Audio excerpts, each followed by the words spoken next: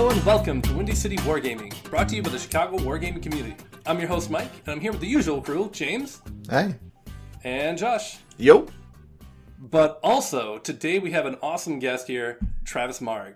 Hello. So maybe for some of our listeners who don't know who you are, do you want to maybe talk a little bit about who you are and what you're all about? Absolutely. I am, where do I start? Infernal Convention event organizer, one of the main leads for ATC. So as an Infernal, I do rules adjudication with the development team for Privateer Press. I run events such as Gen Con, Lock and Load, when it ever returns, Adepticon. I'll be running events at Warfare Weekend. I'm their main guy to run their events that they actually host. And then I am an avid collector of everything Privateer Press, as I own everything from Privateer Press. A very large collection. If you've seen it online, you've most likely seen the cabinets. Everyone shares them all every time. So lots of models, lots of fun. That's just covering a whole wall, right? Are you actually, you own everything? Not a full faction and all that? I own everything at full FA for Mark III. I'm not going to convert to Mark IV FAs for for the old things, but I will convert to new FA for the new factions. So I will have full FA of Mark IV factions. Awesome. That's awesome. Holy cow. It's a lot of stuff. It's over 7,300 models at the moment. 7,300? Yeah, that's for Warcaster, Warmachine, Monpoc, Riot Quest. Holy cow. Yeah, 7,360 models at the moment. I thought I was bad. Yeah, well, Josh, you are bad, but... That's true. It makes me feel better a little bit. That's awesome. It should. Yeah, when you're trying to tell your significant other, like, hey, I've got this miniature hobby, but it's not as bad as it could be, and then you literally hold up the meme of me with my wall. That's the thing you can do, where it's like, hey, this is what what it really looks like. Mine's nothing in comparison. Well, that's perfect. That's awesome. Speaking of transitioning from Mark III to Mark IV and all that, we have all talked about Mark IV, Warmachine, and our thoughts on Mark IV, and I kind of wanted to talk a little bit more about that. I know we played a few more games since then, and let me ask you, Travis, how do you feel about the transition from Mark III to Mark IV? So the big things that I think that Mark IV provides over Mark III is the ease of getting into the game. The speed of the game has dramatically improved. The lack of templates is actually a very nice thing. I've reduced my container of widgets and things needed to play the game from a large tote down to one of those pencil boxes my son uses to go to school with. Everything fits in there now. It's amazing. The size of the game is adaptive for every level. It feels good playing a 50-point, 75-point, or 100-point game.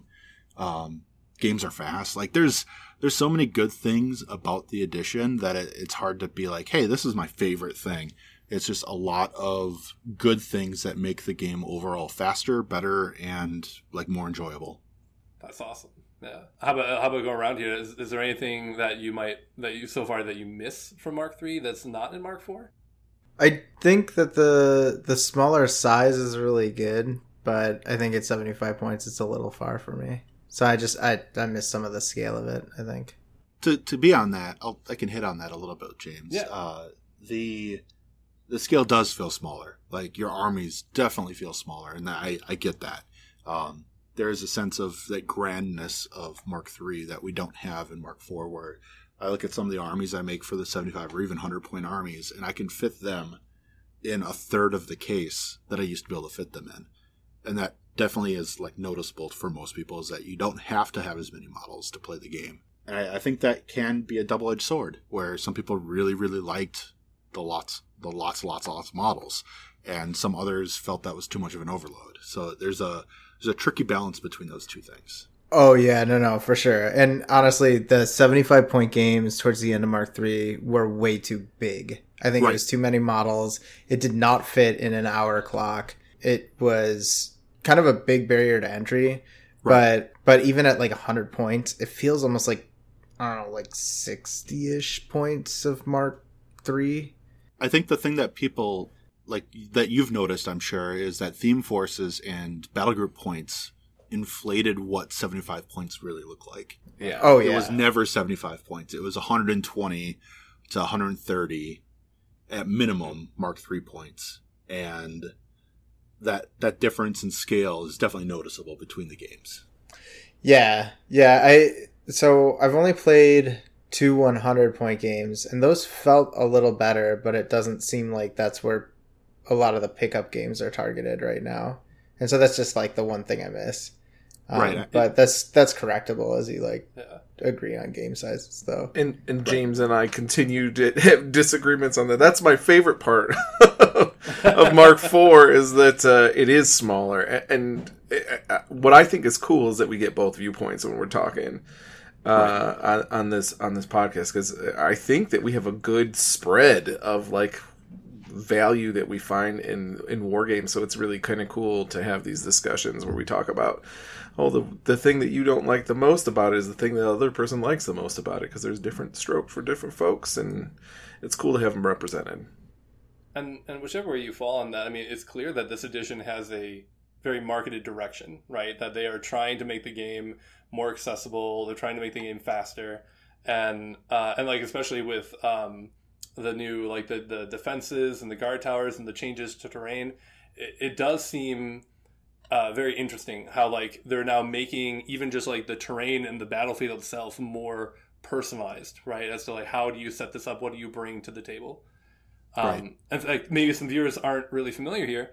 What are some of these new defenses and guard towers coming out, Travis? So we have, you can buy it currently. I believe the deal is expired for it, but you can buy guard towers. I want to call them watchtowers because that's what they were in playtest.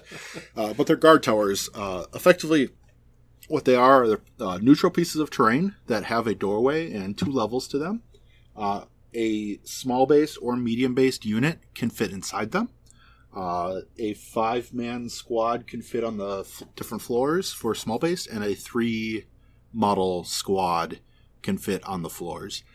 There's some defensive benefits for it. There's some offensive benefits for it, but really they're offering a interacting effect to the table.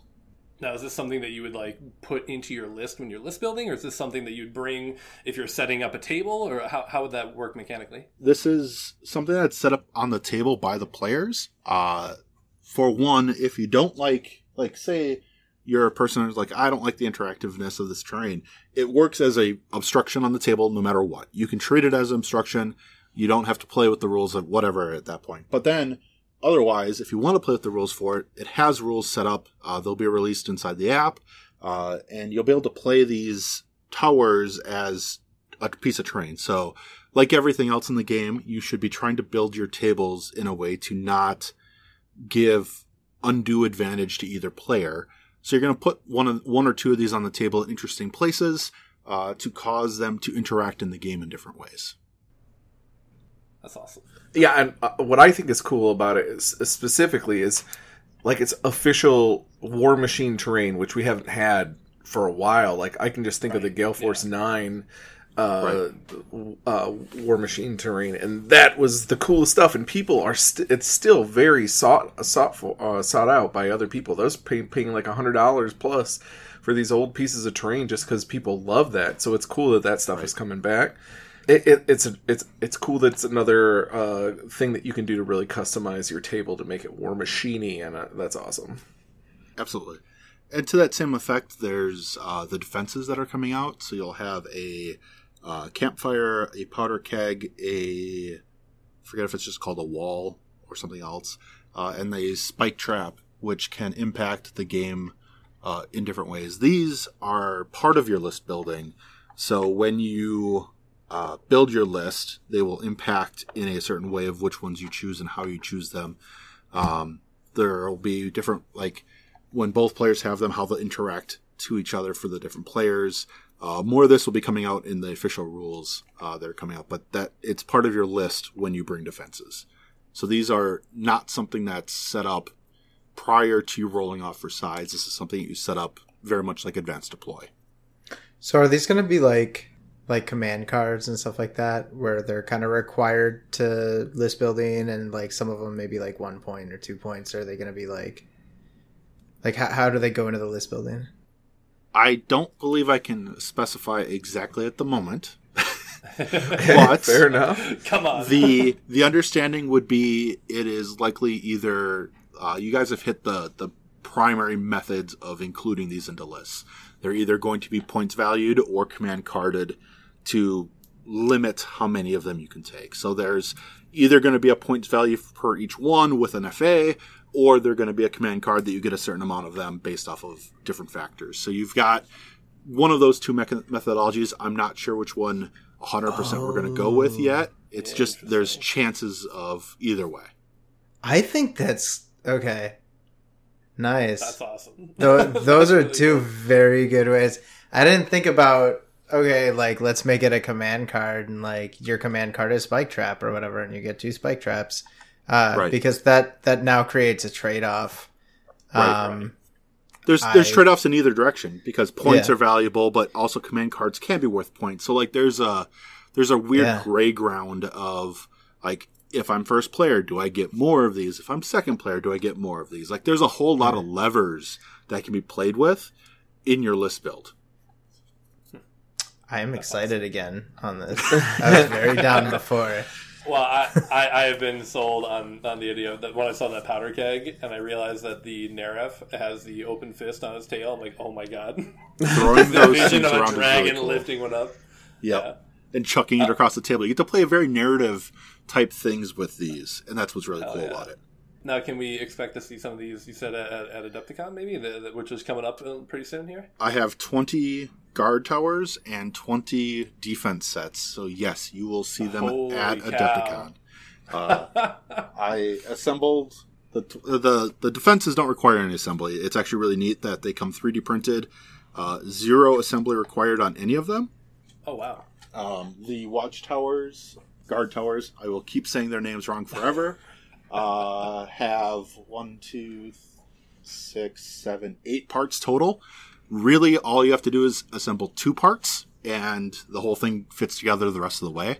Awesome. And it's a part that is actually scary to assemble, because you have to kind of jam the floorboard into the tower. Now, the 3D printed resin is strong enough that you can just push it in, and you don't need to glue it at all.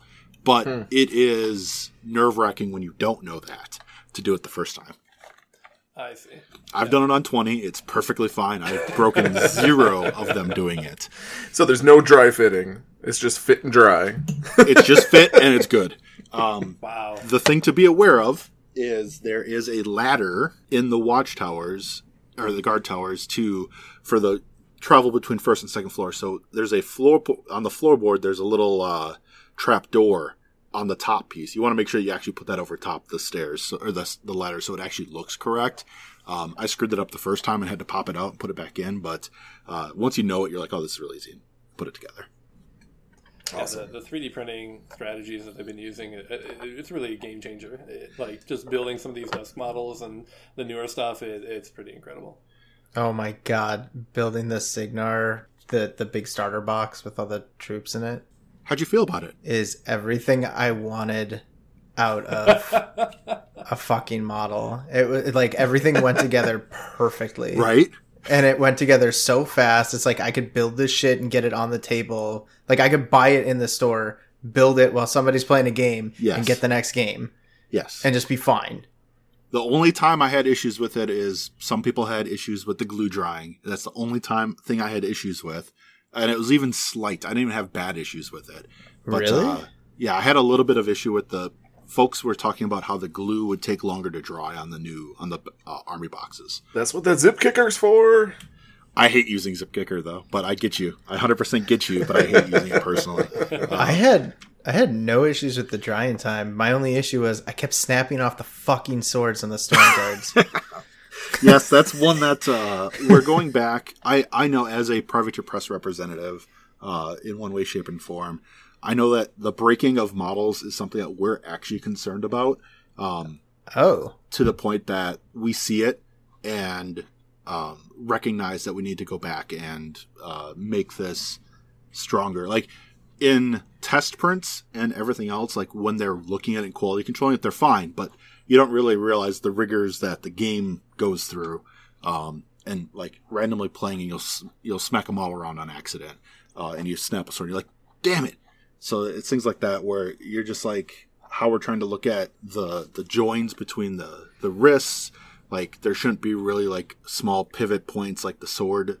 I forget what that part. It's the right between the hilt and the blade, wherever that is. They need to be thicker, and I know that the designers are aware of that, and the model creators, so that should happen less in both like secondary prints, because they go through and tweak some of the stuff after like the initial run, and try to make stuff better for that. So there is like Private Press does care about that. It's not something that we don't care about. That's awesome. I just thought I was a fucking moron.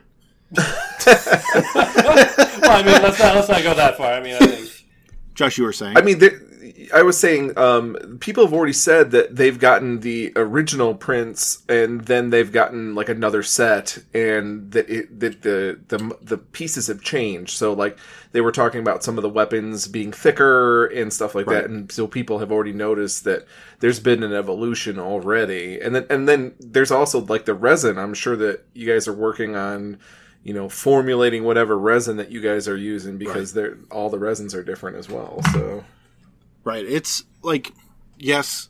So to two ends to this, Privateer Press spent a shit ton of time and effort that people will not recognize in printing and learning how to print and trying to do all of the base stuff that folks were working on.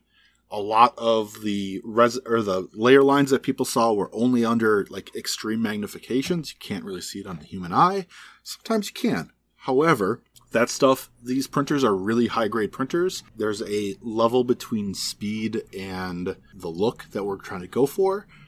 Production forces a different timeline than other folks are used to. So there's a lot of factors of the evolution, the learning process, the growth of it, how to make the right resin that's not brittle for a high speed versus a low speed. Like there's so many factors to this, and Privateer Press has spent a ton of time and effort to make sure that they're trying to provide a quality product to you. And I know everyone that works at Privateer Press wants and does stand by their products and wants you to have the best thing possible.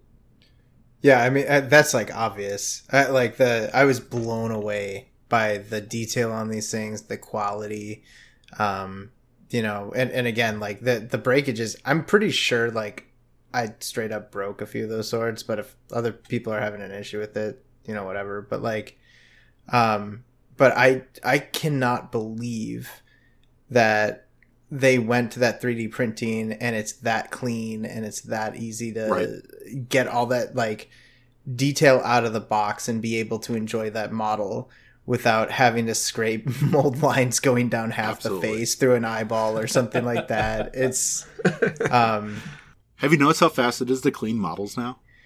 Yeah, it's like nothing. It takes like 2 minutes. It's awesome. It's so good. And these models just look bad ass. I swooned over them. I was like texting Mike the whole time I was building. I was like, this shit's incredible. Yeah. I got many little, very happy texts. It was good. Yeah. I have, every time I assemble an older model now, I'm like, why isn't this 3D printed? This is so painful. Going back and forth sucks. It's really cool with the new stuff. I love the new stuff. And my bag is 1,000,000 times lighter. Absolutely. Troll players rejoice, especially when Brine Blood comes out. My goodness, rejoice. Oh man, I can't wait to see some of that. You're not gonna like release a limited edition giant metal stone that you can carry around in all of your trolls lists? That's a great idea. Yeah, it is kind of a great idea. Yeah. Here's all the remaining pewter we had. Right. Yeah. Speaking of carrying models to places, Adepticon is coming up at the end of March. And I know there's been some discussion even between us on the podcast before about what we feel is the right direction for a tournament, like a major competitive tournament level, as far as point level goes. I know we kind of all three kind of fall in different categories here. between 50 points, 75 points, and 100 points. Now, Josh, I know you prefer, you really enjoyed the 50-point level. Do you want to talk a little bit more about that? Yeah, I liked 50-point level because you can be more familiar with everything you got in front of you. I think you can set up a game plan and go for it pretty quickly. I think it's easy to carry around, like, even if you're not going to be, going to a place specifically to play Warmachine, you can bring your Warmachine army, and it's not a big deal. If you find somebody who wants to throw down, you can go ahead and do that. It's fast, and it's fun, and it's brutal, and I really like the 50-point games. Hang on. I want to ask about something. Do you carry minis around in case you find somebody else with minis, like a Pokemon battle? I do. Oh my God, I do. That'd be amazing. Just on a bandolier. I choose you, Crucible Guard! I love this. That's awesome. I'm all up for it. Like, randomly on the street. Hell yeah, that's awesome. Josh turns his hat backwards and Intense music just starts playing. You're like, where'd this music come from? Oh my gosh. That'd be amazing. So there you go. After talking to James a little bit more about this, I do think he has kind of sold me a little bit. Because, see, I love list building at 75. I feel like it forces good decision-making, forces, like, you can't just throw everything you want in there. You actually have to decide on the direction of your list and the synergy between the models. And that's what I love to do, is finding those kind of synergies and what works well together. I still feel like maybe I do enjoy playing the 100-point games a little bit more, because you can layer your units spread out on different fronts on the table. But definitely when I'm building at 100 points, it something feels like, well, I'm just going to put everything in here because I can, you know what I mean? And so I'm kind of on the fence between 75 and 100. I think with the newer armies, it feels less like I'm throwing everything that is available that I can, because, like, you're allowed to play with, like, the FAs and stuff like that. The Jack loadouts become a little bit more expansive. I do think I think Josh had some really great points about the 50-point game. Just being super accessible and something that you could bring to the hobby shop and play, and it's not, like, very onerous. And there is a huge value to that. And the 75-point games actually remind me more of, like, back in the Mark II times, where you would have, like, 35-point games for, like, your casual pickup games, and then you'd have your 50-point games for some of the tournament stuff. And I think there's value there in just, like, having that slightly lower, just to play around with your little modules and stuff like that. But yeah, the 100 points feels like you can get a lot more depth. And from a competitive sort of game, it feels like you're not cut off at the knees at, like, one bad skew or something like that. It feels like that tipping point where there's more compensatory mechanisms against some of the RNG. It's not like you just don't have an answer to, you don't have grievous wounds or something like that, so now you can't win this section of the fight here. At 100 points, you have more tools in your toolkit there to deal with more stuff. Even that short hop from 75 to 100 creates a little bit more of dice spread too.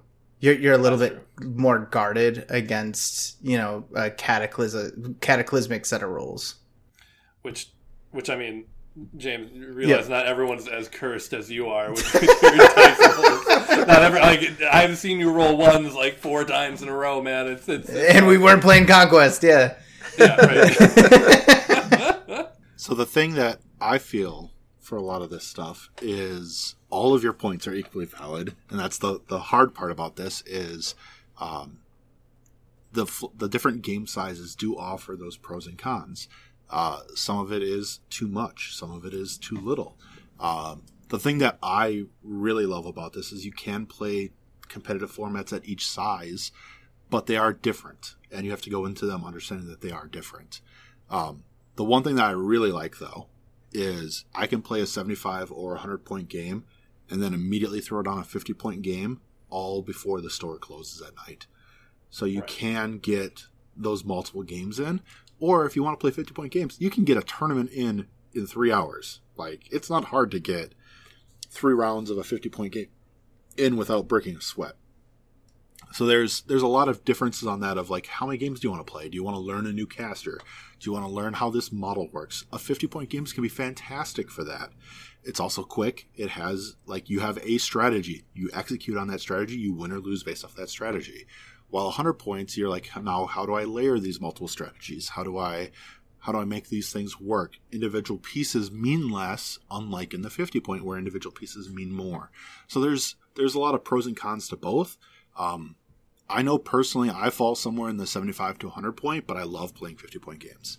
75 to 100 point for tournaments, 50 point, 75 or 100, depending on what my opponent wants to play. I'm willing to play whatever. Whenever someone's like, hey, let's play a game. It's like, yeah, point size, let's go. So it's something that's just, how do you and your area want to play the games? That's really the big part of it. And at Adepticon, the qualifier there, do you know what 75? Yes. 75. So so as part of Warfare Weekend, as the lead judge for the Iron Gauntlet there, I have a feeling that, well, my personal feeling on it is 75 is the sweet spot. It's probably more like 80 points is the sweet spot, but 75 points allows you to, like you were saying, Mike, you have to make choices.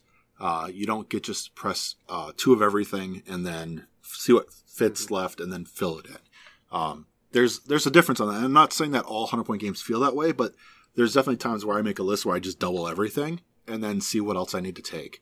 And that can get stale after a while. So I think 75 offers a little bit of that flexibility while also not feeling so small that you can't play. I think I would have had riots if I had 50-point tournaments as the main format. Is the only thing stopping you from having an 80-point tournament just tradition? Tradition, and the app doesn't really let you do it easily. Oh, I see. Yeah. The app, you just make 100-point lists and you'd have to make sure that they're all 80 points, which is fine. Right. But it's really tradition. It's trying to find the balance between the game.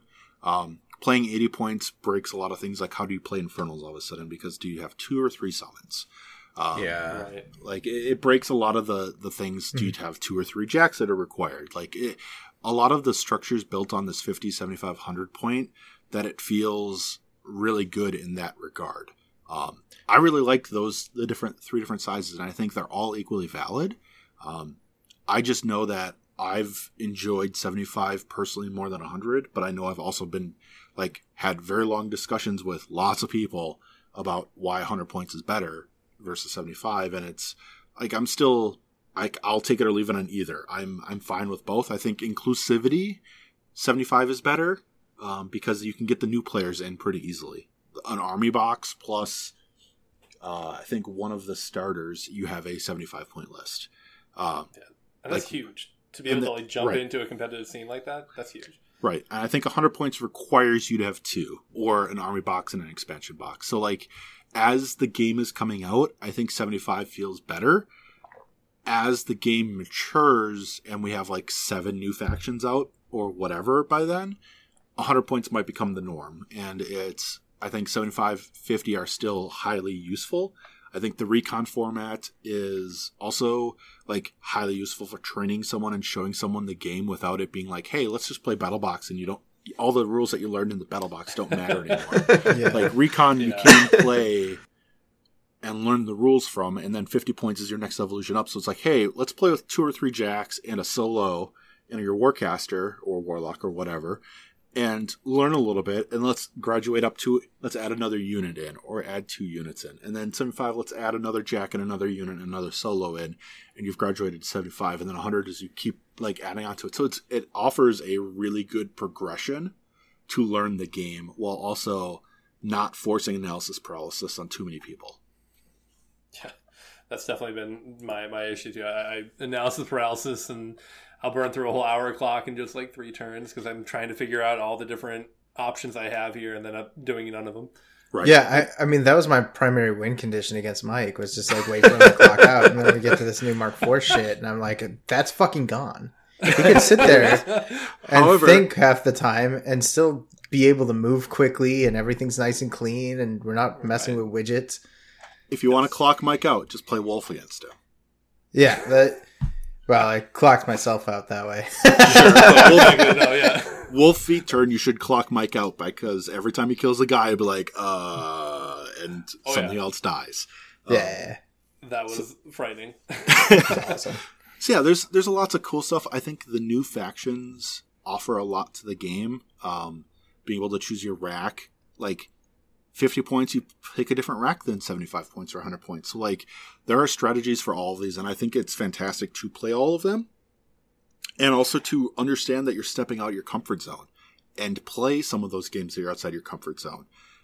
So for example, James, playing some of the 50-point games, even though you don't enjoy it, because it'll learn more things that can be useful in your 100-point games. And similarly, Josh playing something in the 100 points when you have enough of the models to be able to be like, yeah, let's see this, and let's see all of my tactics on my small scale work on the macro level.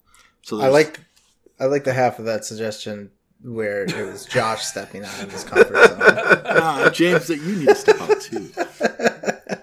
Well, speaking of comfort zones, with the Adepticon tournament coming up, I know there's more than just a qualifier there too, right? We're going to be having a whole range of things being offered. The 2-player tournament, I know the ATC is going to be there, the narrative events. I'm not super familiar with the narrative events, so do you want to, Travis, may explain to what that is? So there's, in the past, we've had narrative events at Lock and Load, Gen Con, and Adepticon, where it was the Battle of Boars Gate. Those events were 8-player versus 8-player team tournaments where all 8 players were on the same table. It was like a 16-foot table where they were battling against the others to see who achieved some sort of scenario victory. So this year, we're trying to bring that back. I'm going to be terrible and not remember the name of the battle.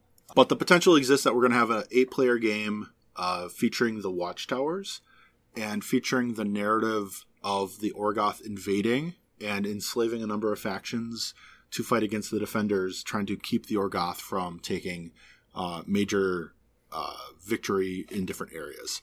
So that's the primary premise of the narrative event.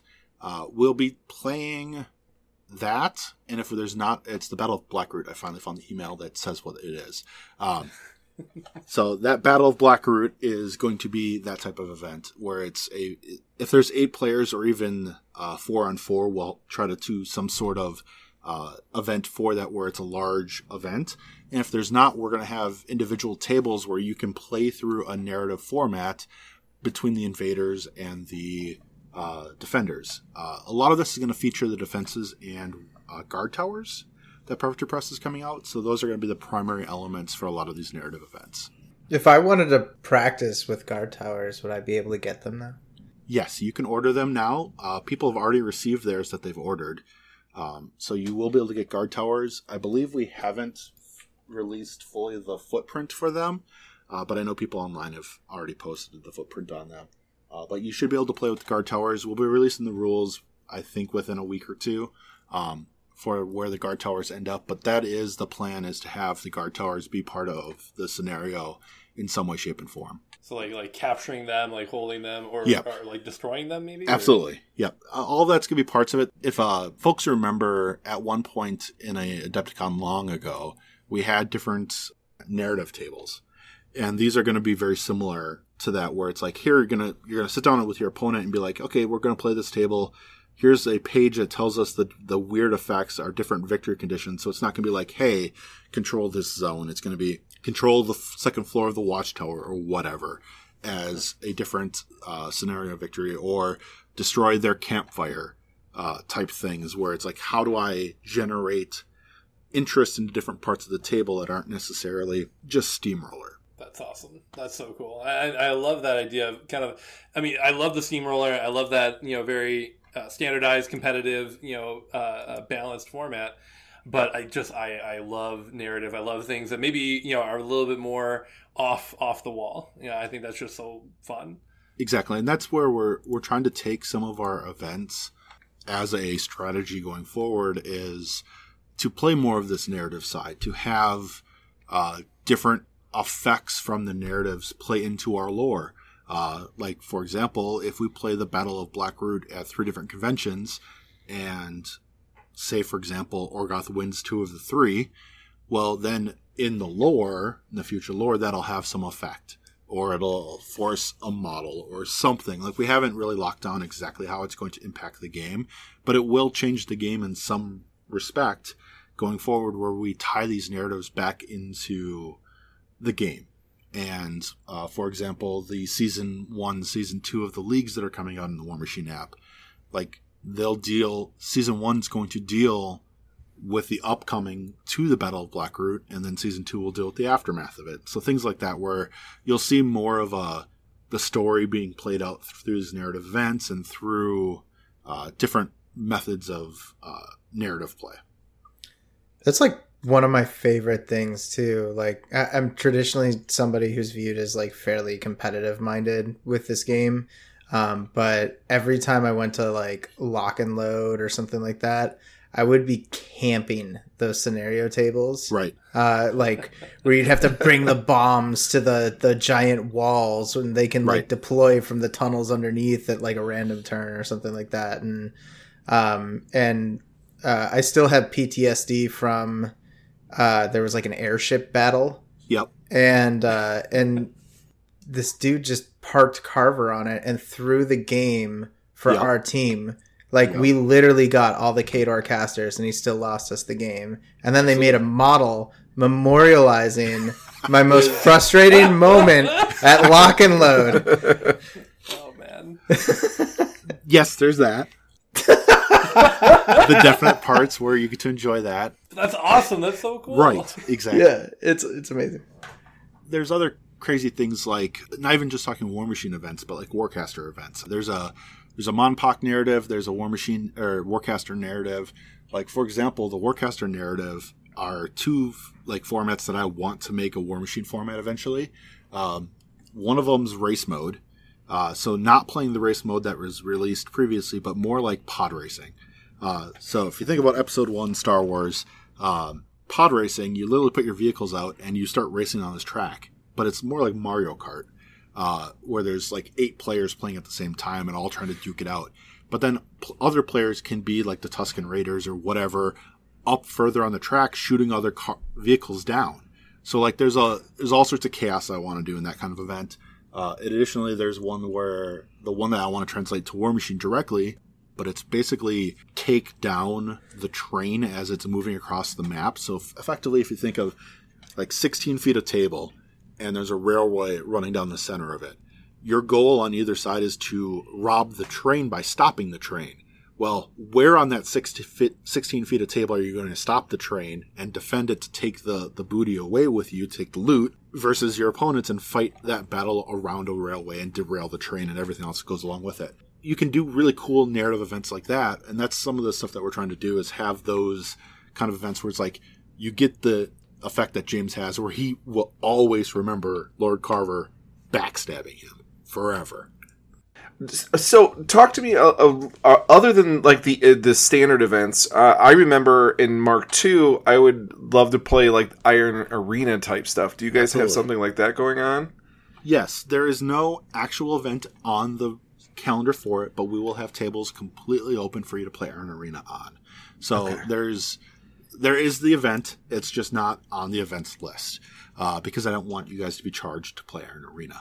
So you can come play casual games, play whatever you want, whenever you want.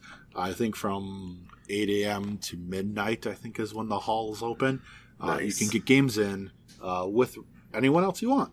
Whatever point level, we'll have Iron Arena swag to get. We're still trying to work on what swag's going to be there. We've got very little time, but we're trying to work on a lot of that to try to get cool things for you to do while you're there.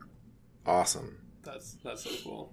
And then you also get to play in the narrative tables because those are going to be part of Iron Arena as well. So you get to have a lot of fun everywhere.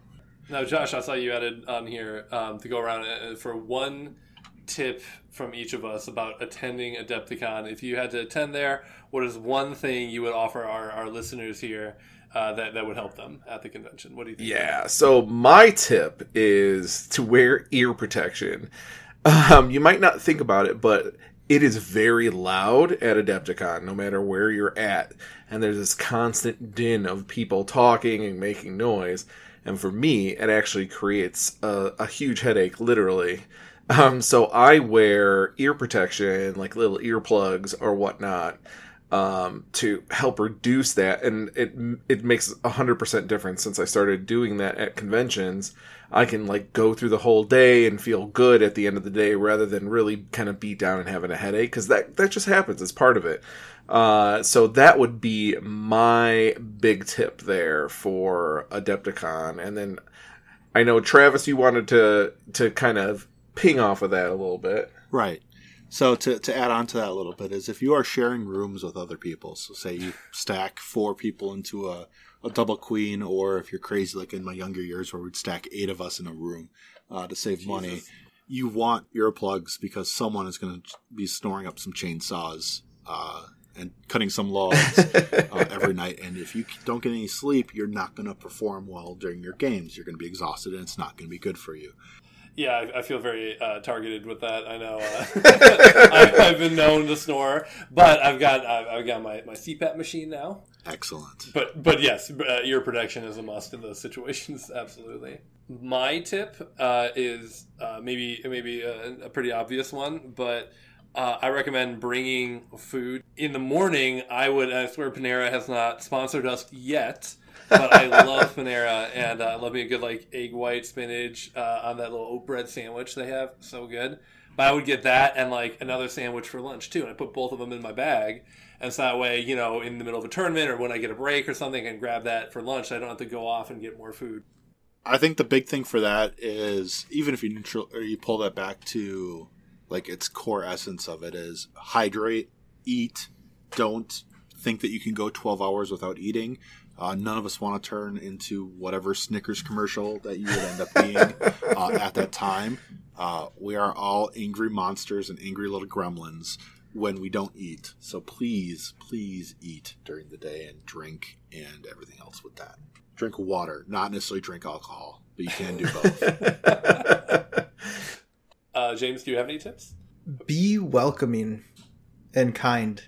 At a lot of these events, it's pretty easy to get into like a groupthink mode and kind of feed off one another, and make sure that's in a positive direction and a welcoming direction.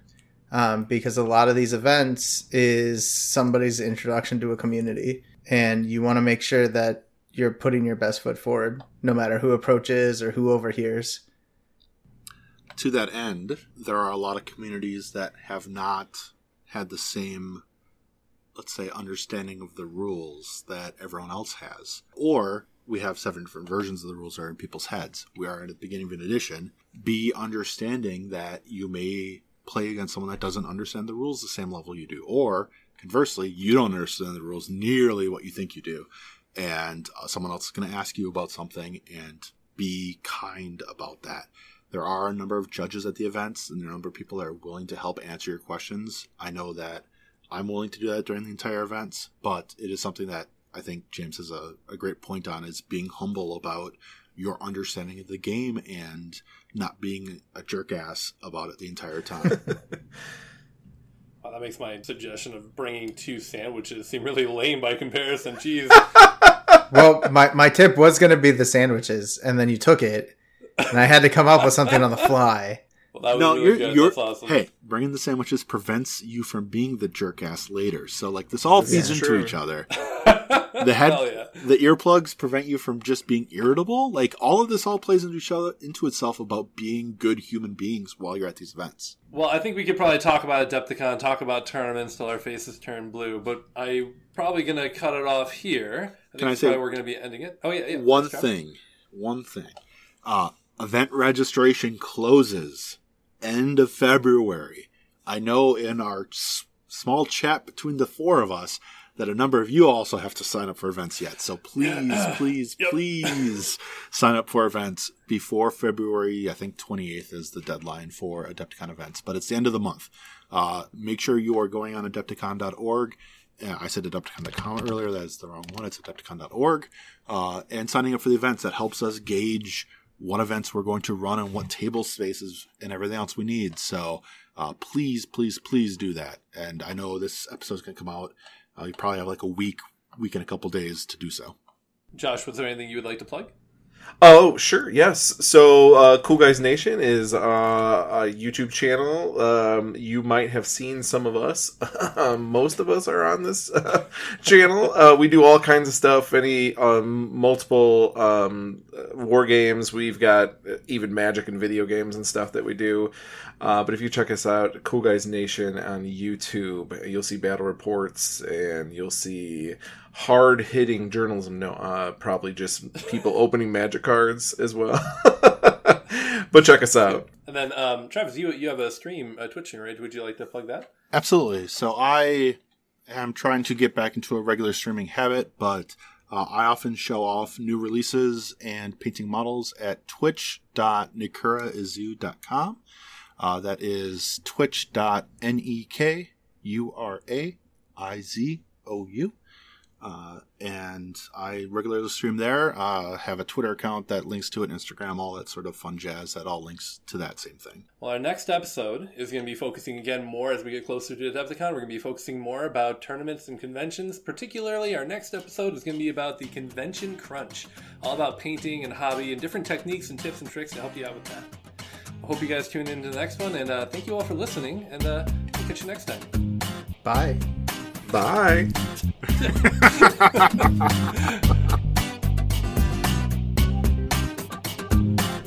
Intro and outro music is Kevin MacLeod's Cold Fun.